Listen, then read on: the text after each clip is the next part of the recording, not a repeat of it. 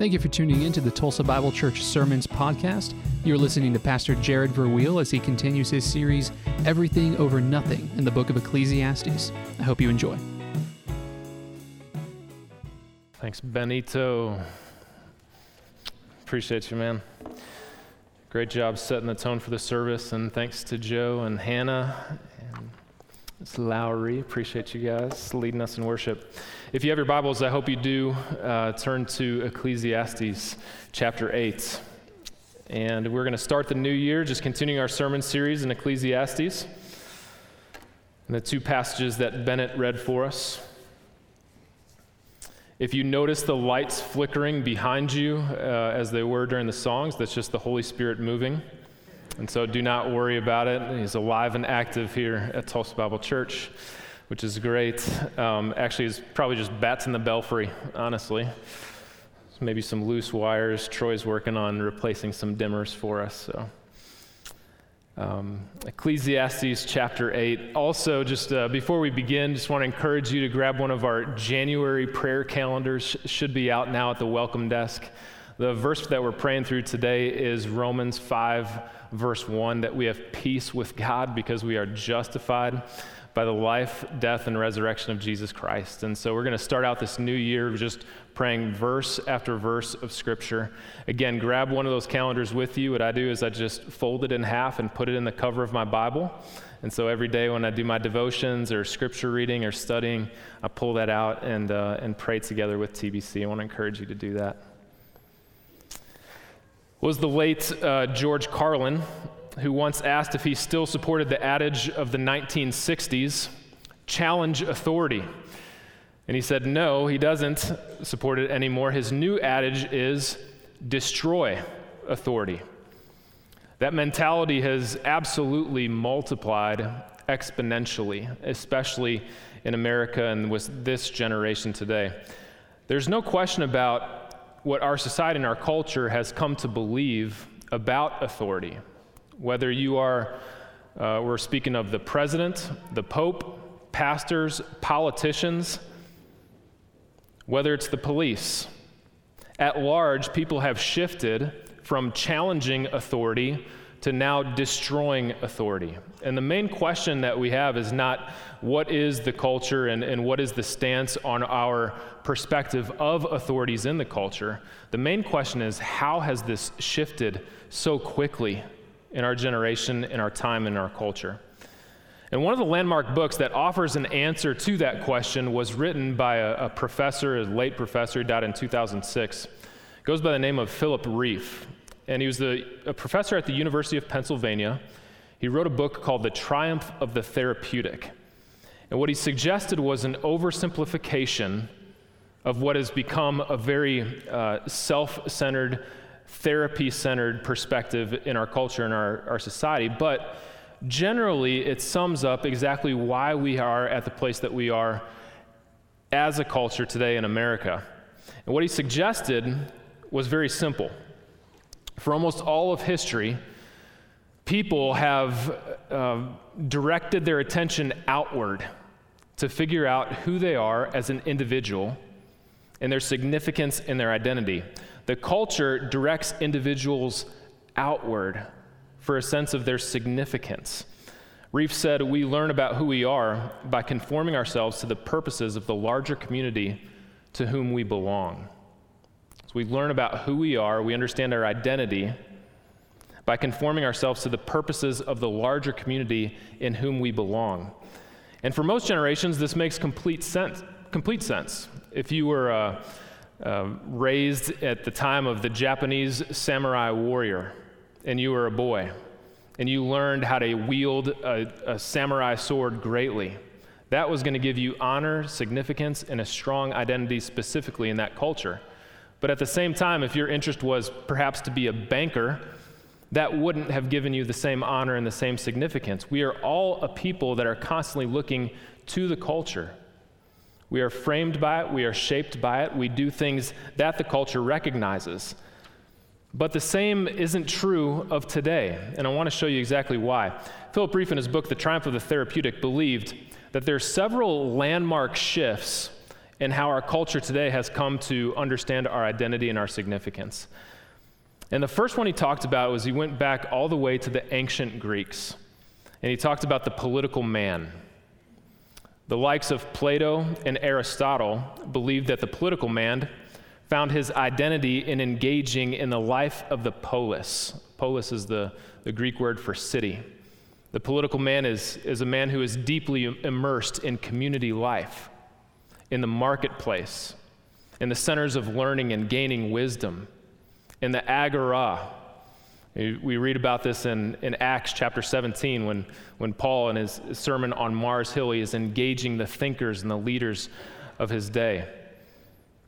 The political man was an identity that was shaped by his influence in the civil community of his day. Eventually, the political man gave way to what the Middle Ages was referred to as the religious man. Not unlike some people today, the religious man gained his identity and his significance for attending Mass, for engaging in religious services, for doing pilgrimages and feasts and celebrations that were called upon by his particular religion. They were educated with the best and the brightest at the time of the Middle Ages, and for that education, they probably would have gone to the cathedrals, the great cathedrals of learning that started our system of education. After the religious man lived out his cultural identity, it was brought to our light the economic man. And the economic emerged as this person who finds himself successfully making money in economies of gain. Of course, the scientific revolution gave way to the industrial revolution, and mass production became possible. People learning profits and loss and how to gain as much profit as possible through the systems of the economies of an industrialized revolution. The economic man would be a business tycoon, a capitalist, acquainted again with marketing and profits. And all of these men, whether it was the political man, the religious man, or the economic man, all of them found their identity by looking outward into the culture. But the next man was completely different. And the cultural influence completely changed when it came to identifying this fourth man that Philip Reith points out. He calls the fourth man the psychological man. The psychological man is totally different from all the rest. His identity is not shaped whatsoever by looking outward into the culture, to family, to society, and finding his significance in those places. Instead, the psychological man turns his gaze inward. He peers deep within himself, and he finds within himself emotions and feelings and things to make him feel better about himself. Psychological man is on a quest for personal and emotional happiness at all costs. But here's the kicker. The only way that psychological man can survive is if the outer culture not only supports the identity that he finds with looking in, but actually honors that as something that's acceptable and welcomed as a way to finding identity and significance in this world. The psychological man is satisfied only with personal happiness, and they are deeply shaped by the likes of Sigmund Freud. It's probably a name that you have heard before. Freud believed that the culture is determined most by what a civilization forbids. So religion wasn't really about truth as much as it was about manipulation, authority, and getting people to behave a certain way. Acceptable behavior was established by an authority that was beyond the natural. Acceptable behavior was guided by the standards from something that was supernatural or otherworldly. But to believe in the supernatural in the modern period of Sigmund Freud was to believe in wishful thinking. God wasn't real. God was Santa Claus. It was something that you went to look to make yourself feel better, to convince yourself that you were a really good person, when in actuality, you had sin and issues that you had to deal with starting at the root in your heart. To experience personal happiness, psychological man says, look no further than yourself and your feelings. And one of the reasons why I'm taking a lot of time to dig into this very broad swath of history is because everybody over the age of 50 in this room is asking themselves, how in the world has the culture shifted so fast? And how has it become so different than the culture that I was raised in, that my parents raised me in, that my grandparents raised me in? Are we really living in a world that is defunding the police? G.K. Chesterton put it this way: the modern critics of authority are like men who should attack the police without ever heard of burglars. Right? Nobody's robbing my house, so robbers don't really exist. I don't need the police. The modern mentality has shifted everything, and our world is toppling over itself and imploding upon itself. Others in this room between the ages of 30 and 50 are asking pastors, and they're asking all kinds of people everywhere, what am I going to do to help my children understand how to respect authority when it comes to their first job, their superiors, or just living submissively to elders and people that deserve our respect? Still others yet are wondering why they can't find a job that makes them totally happy and content in life, or they can't find that video game or that phone or that friend or that relationship, not realizing the expensive wool that has been pulled over your eyes by a deeply self-centered and self-saturated culture from psychological man. The reality is, for most of human history, people looked to someone or something outside of themselves for their truest sense of identity and significance. Those things or that person was the authority. And that authority was one that would establish what is good and what is ethical. But now, for the very first time in history, people are looking within instead of outside. And guess what? The culture not only approves of that stance, but upholds it and honors it and welcomes it for future generations. Rebelling against authority is not forbidden anymore. It's foundational for your identity in this culture. And that is a sad commentary. It was Rousseau who famously quipped, "Man is born free and everywhere in chains." Man is born free and everywhere in chains. And the implication for the Romantic was to liberate yourself by looking within and disregard the authorities of your day.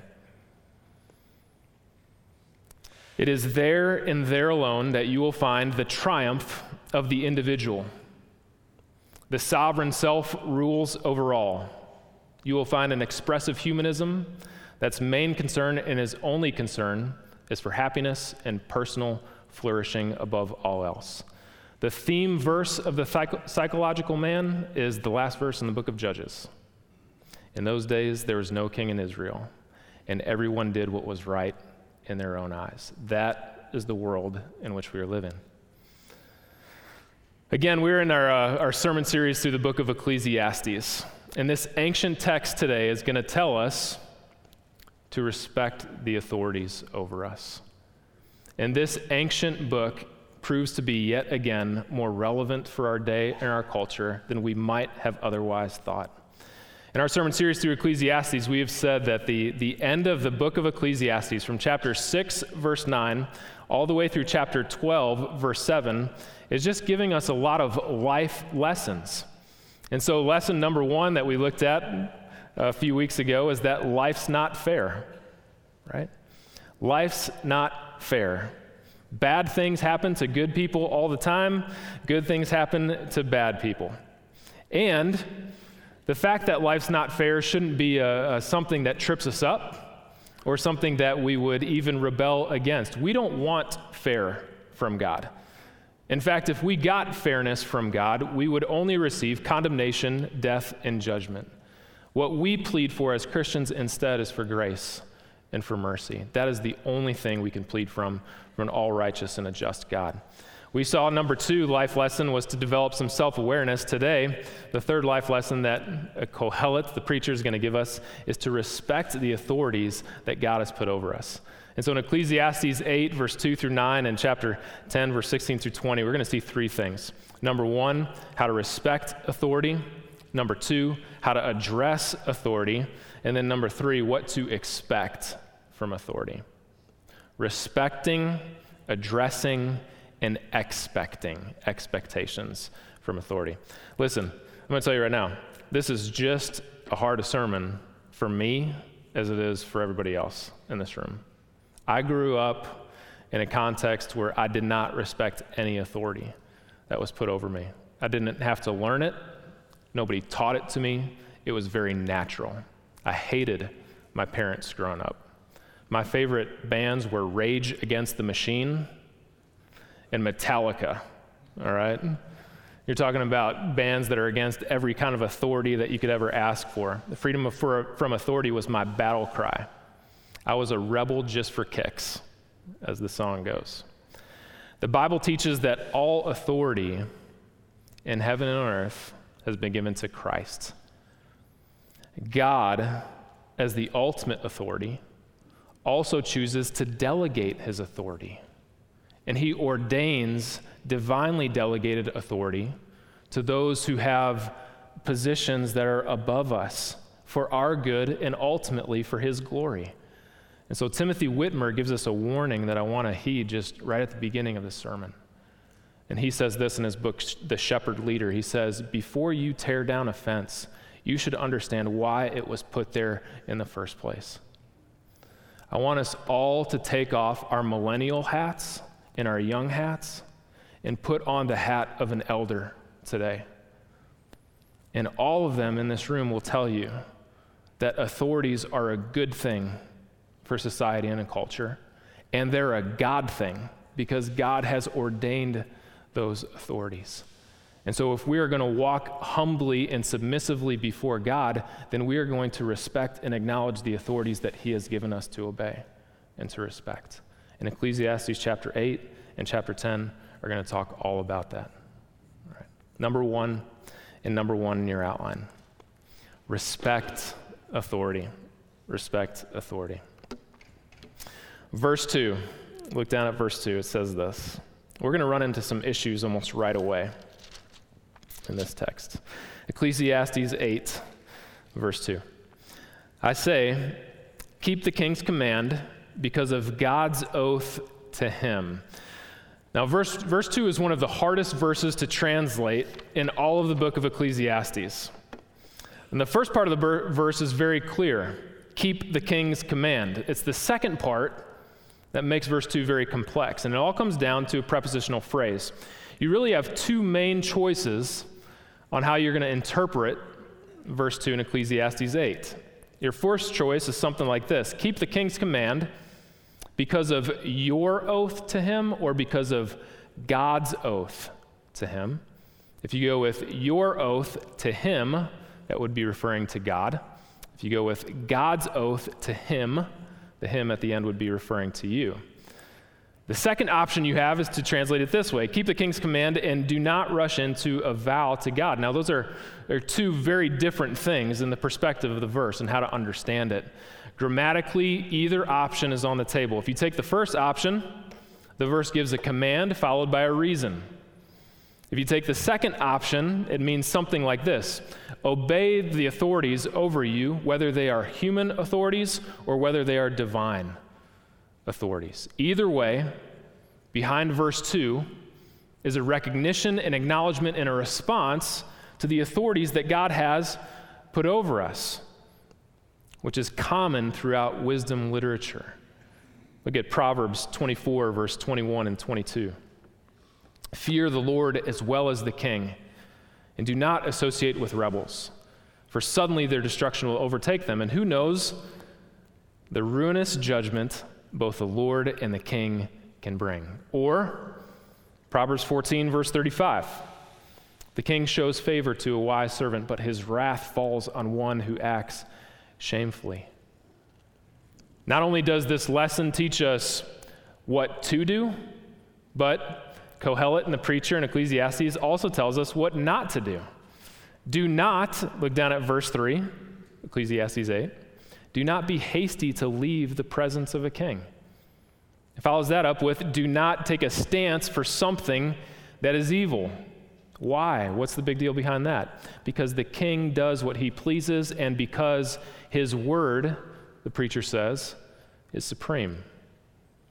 Now, I know these are really tough verses. If you're anything like me, who has questioned, challenged, and even took a stance to destroy authority in a previous life, they raise a lot of questions in your mind. Remember, Kohelet did tell us in chapter 3, there's a time for everything. There's a time to tear down. There's a time to build up. There's a time to break. There's a time to heal. There's a time for war, and there's a time for peace. When I read these verses in Ecclesiastes, immediately what comes into my mind is Romans chapter 13, verse 1. And Scripture is not going to contradict itself, and a lot of these truths, we just take them by faith. The authorities that the Apostle Paul was mentioning in Romans were about as bad as they get. But Romans 13, verse 1 says this, let every person be subject to the governing authorities. For there is no authority except from God, and those that exist have been instituted by God. And so we submit to the authorities over us. I think of the life of Christ before Pilate. And Pilate asked him, do you not know that I have the authority to release you or that I have the authority to crucify you? And remember what Jesus said right back to him? You don't have any authority unless it has been given to you from above. So let me attempt to provide somewhat of a spectrum on where we fall on this whole authority issue, because this is a hard topic in leadership and submission. On one side of authority, you have the leaders who abuse it. On the other side of the spectrum, you have neglecting authority and its proper use. Somewhere in the middle of those two things is a healthy and a biblical response to the authorities that God has put over us. Both sides are wrong. We don't abuse our authority when we are in positions of leadership. We don't neglect the appropriate use of authority as the Bible instructs us in Romans 13 and in these other verses in Proverbs that we're talking about. There are lessons about authority for those who are in it. There are lessons for authority for those who are under it. But authority, harsh authority, without compassion will lead to authoritarianism. Compassion without authority will lead to social chaos. And we're seeing a lot of it in 2020. I hope that changes in 2021.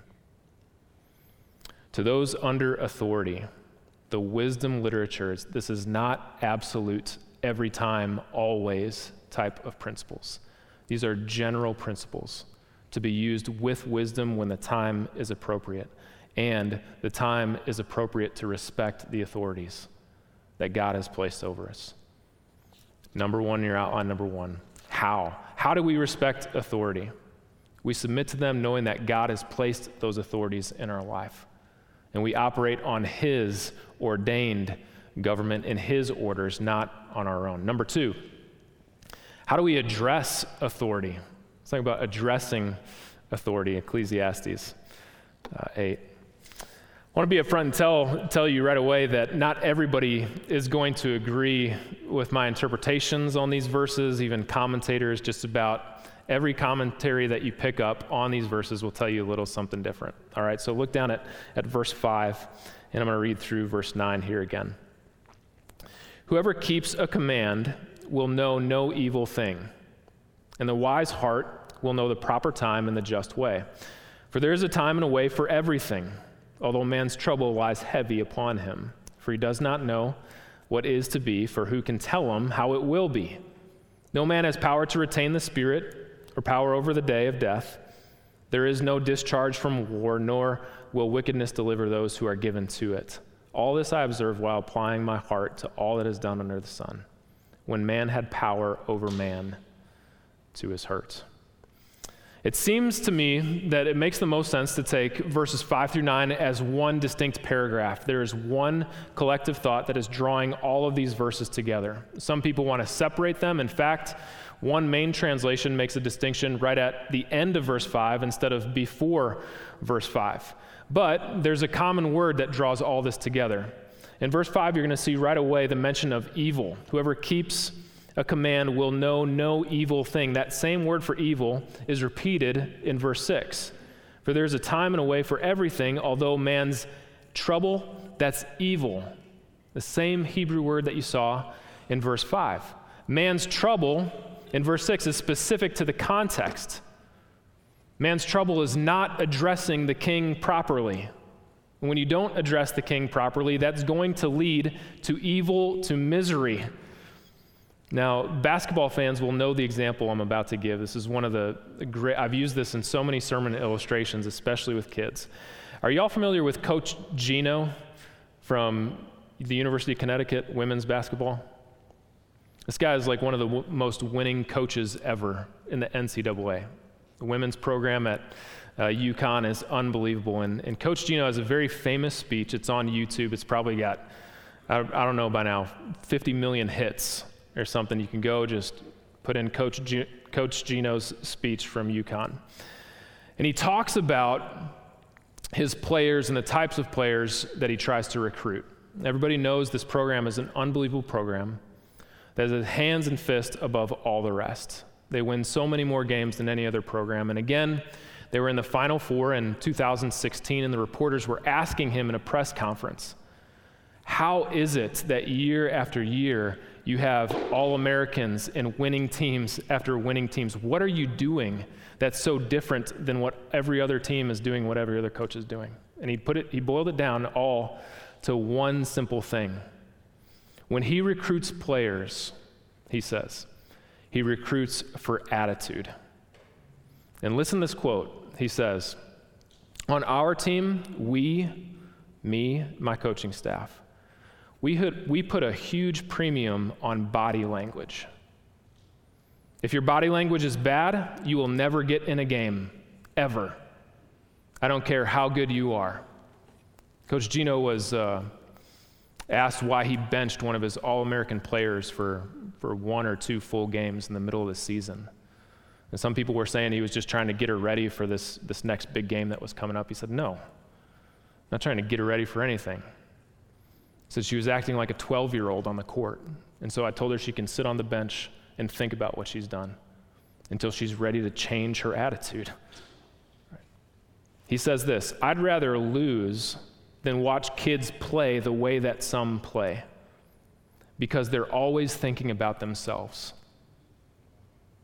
The way that you conduct yourself, your attitude, your demeanor on the court, off the court, and while sitting on the bench meant everything for this coach for UConn. Listen, your countenance is almost always a reflection of your heart.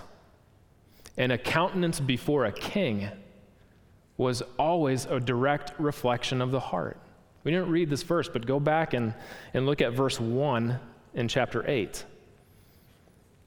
It says, who is like the wise? And who knows the interpretation of a thing? A man's wisdom makes his face shine. It changes his countenance. And the hardness of his face is changed. If your heart is to harm those in authority rather than to help those in authority, it is an evil thing that you are doing. If your heart is to harm those in authority rather than to help those in authority, that in many times can absolutely be biblically labeled as a sin, right? The big picture, it's evil not to address the king properly. The preacher builds on this idea with 3 parallel statements. All the statements say the exact same thing in just a different way. Look down at verse 8. Here's the first statement. Just as no man has the power to retain the wind or the spirit, just as number 2, no man has the power over death, just as number 3, no man will be discharged in the midst of a battle, so too the wickedness of not properly addressing a king will never deliver that person. The clear principle right here from Ecclesiastes chapter 8 is there is a right way to address someone in authority, and there's a wrong way. And sometimes your face can tell the whole story about that. And so the preacher tells us to respect those in authority and address those in authority in a certain way. And I'm the last person that's going to stand up here and tell anybody to play politics, to put on a face and pretend that you are somebody that you are not. I will tell you, biblically, if you are walking with the Lord, you don't just go in front of authority and act and say what you want to say and whatever's on your heart. You treat those situations very carefully with wisdom, and you treat the person in authority with dignity and respect, because that is ultimately what God calls for. Number 3 in your outline, what can we expect from authority? What can we expect from authority? Turn over to chapter 10, verse 16. And again, we're just putting these topics together as we close out the book of Ecclesiastes, and verses 16 through 20 have everything to do about the authorities. Chapter 10, verse 16 and 17. Woe to you, O land, when your king is a child and your princes feast in the morning. Happy are you, O land, when your king is the son of nobility, and your princes feast at the proper time for strength and not for drunkenness. Now, very succinctly, a nation and a land are in trouble if they have a very immature leader. However, they are blessed if they have a leader who has noble character, a leader that has righteousness in his actions in dealing with people. There's a comparison in verses 16 and 17. There's a good king and there is a bad king.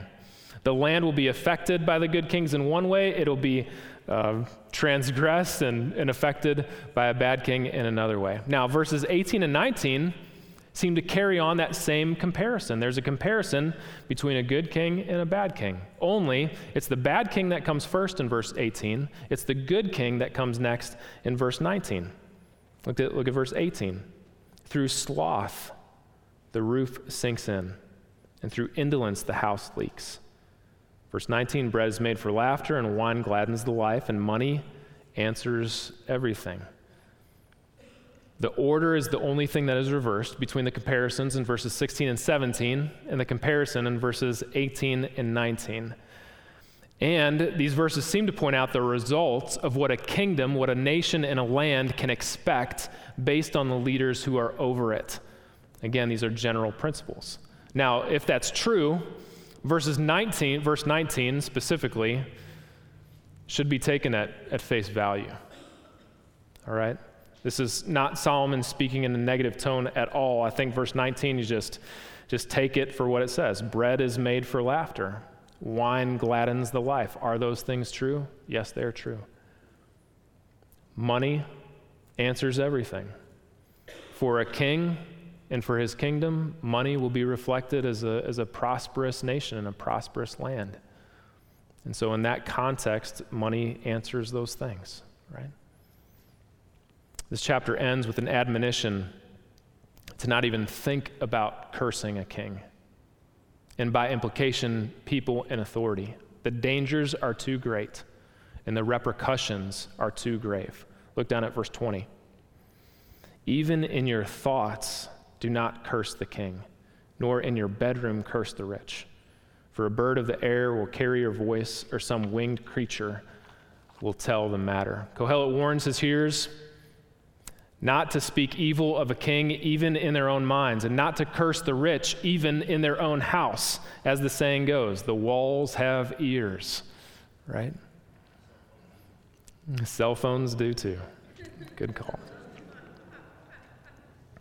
Respect authority, address authority, what to expect from authority. Now, any discussion on authority is eventually going to lead to the idea of rights, personal rights, the freedoms that we have underneath the authorities that are over us.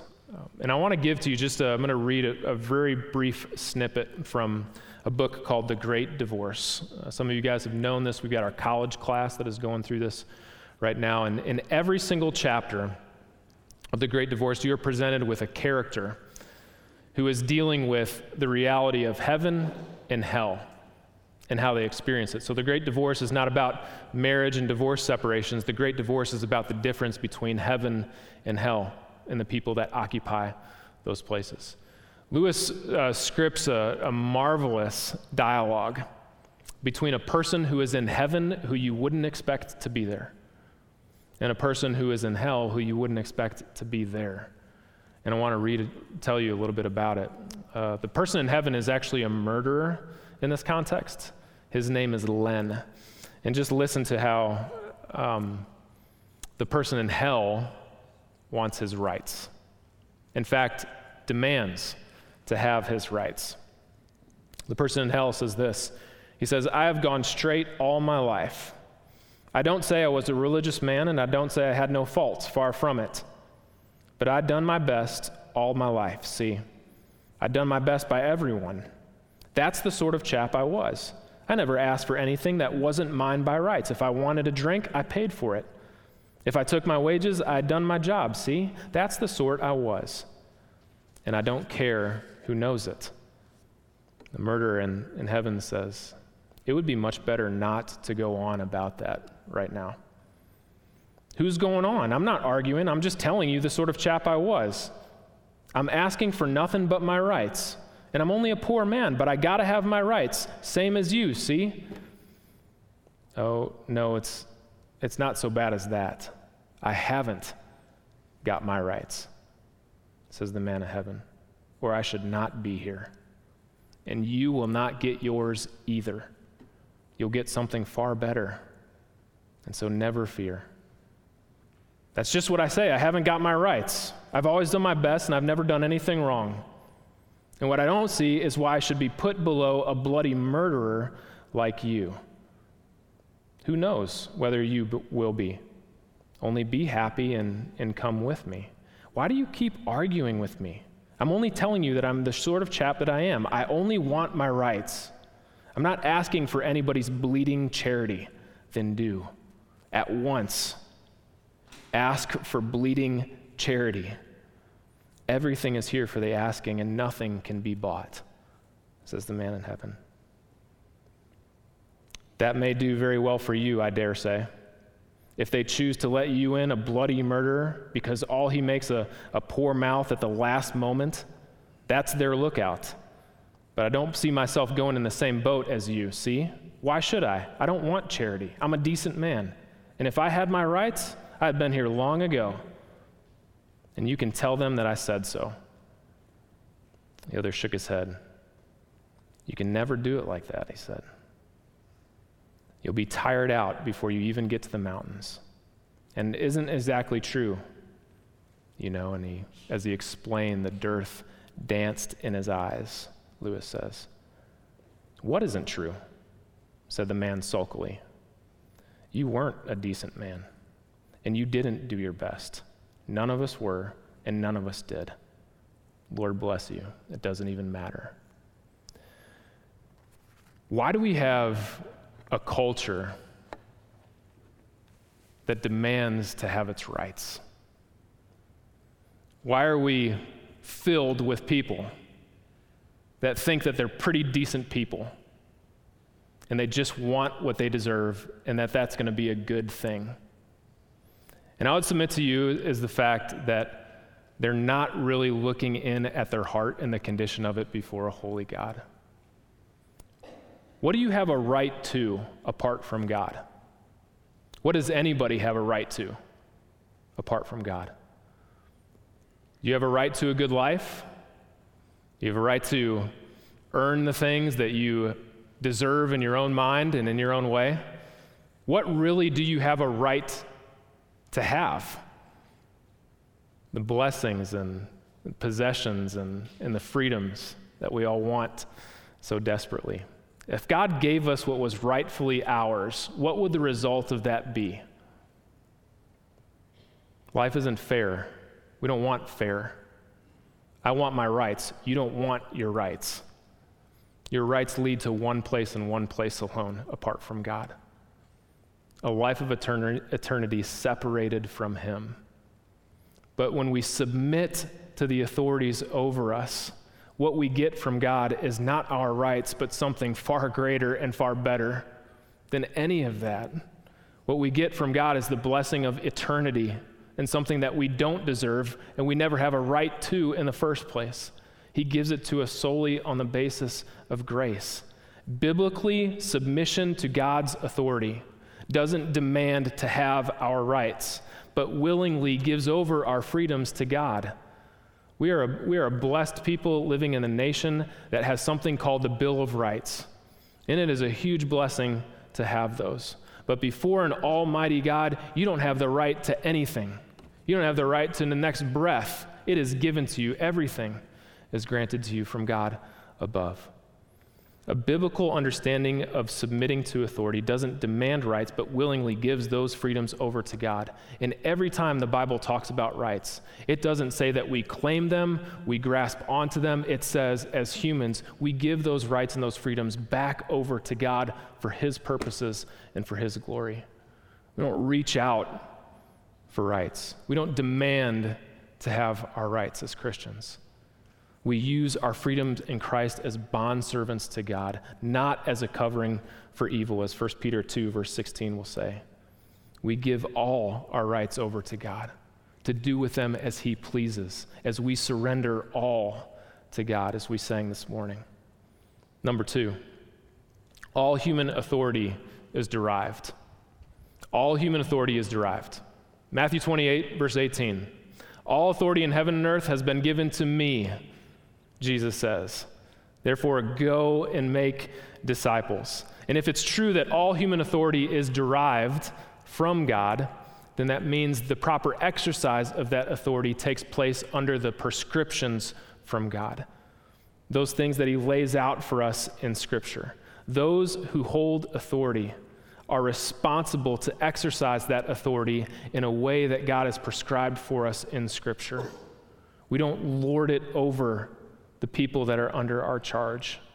We don't rule harshly. We don't rule in forced submission over people, but we rule gently as a lamb and as strong as a lion. Jesus laid down for us the perfect example of authority. He didn't demand His rights. He didn't demand His freedom. He laid it all down at the foot of the cross, and He gave it over for us.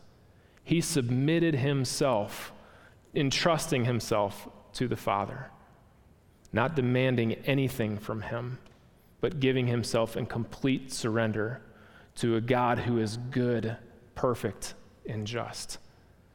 When the Bible tells us to submit to the authorities that are over us, it is because God has ordained that that is how we function in a life without socially living in chaos every step of the way. And guess what? Those authorities are sinners. They're not perfect. They're going to make mistakes.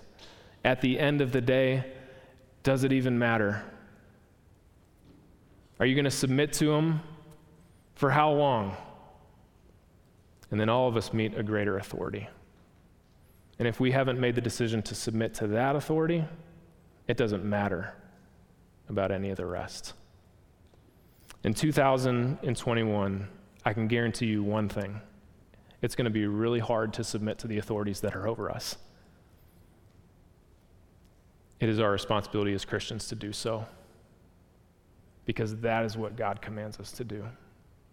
And so let's carry that out with faith, trusting that all the authorities that are given to us are placed there by God for our good.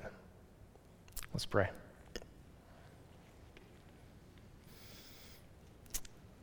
Father, thank you for these tough lessons on authority. And Lord, we all know that there is a time when authorities go too far, and there's a proper response to make. There's a proper way to address those authorities when the time is right. Lord, we pray for wisdom. We pray for faith. We pray for the ability to believe that you are sovereign and you are in control. And because that is true, it really doesn't matter what happens in this lifetime. What happens and what matters the most is eternity. We submit ourselves to you, God, asking that you would care for us, that you would bless us, that you'd give us the desires of our heart when they're centered completely and fully on you. In 2021, give us an eternal perspective on the authorities that are over us. Give us a heart to follow the Ecclesiastes 8s and the Romans 13s and the 1 Peters. Lord, help us to submit to the rulers, to the leaders that are over us, that they might lead well, joyfully because of it. Father, we ask all these things to you through the Son and by the Spirit, for you three are the one true God, and there is no God besides you. Amen. Amen.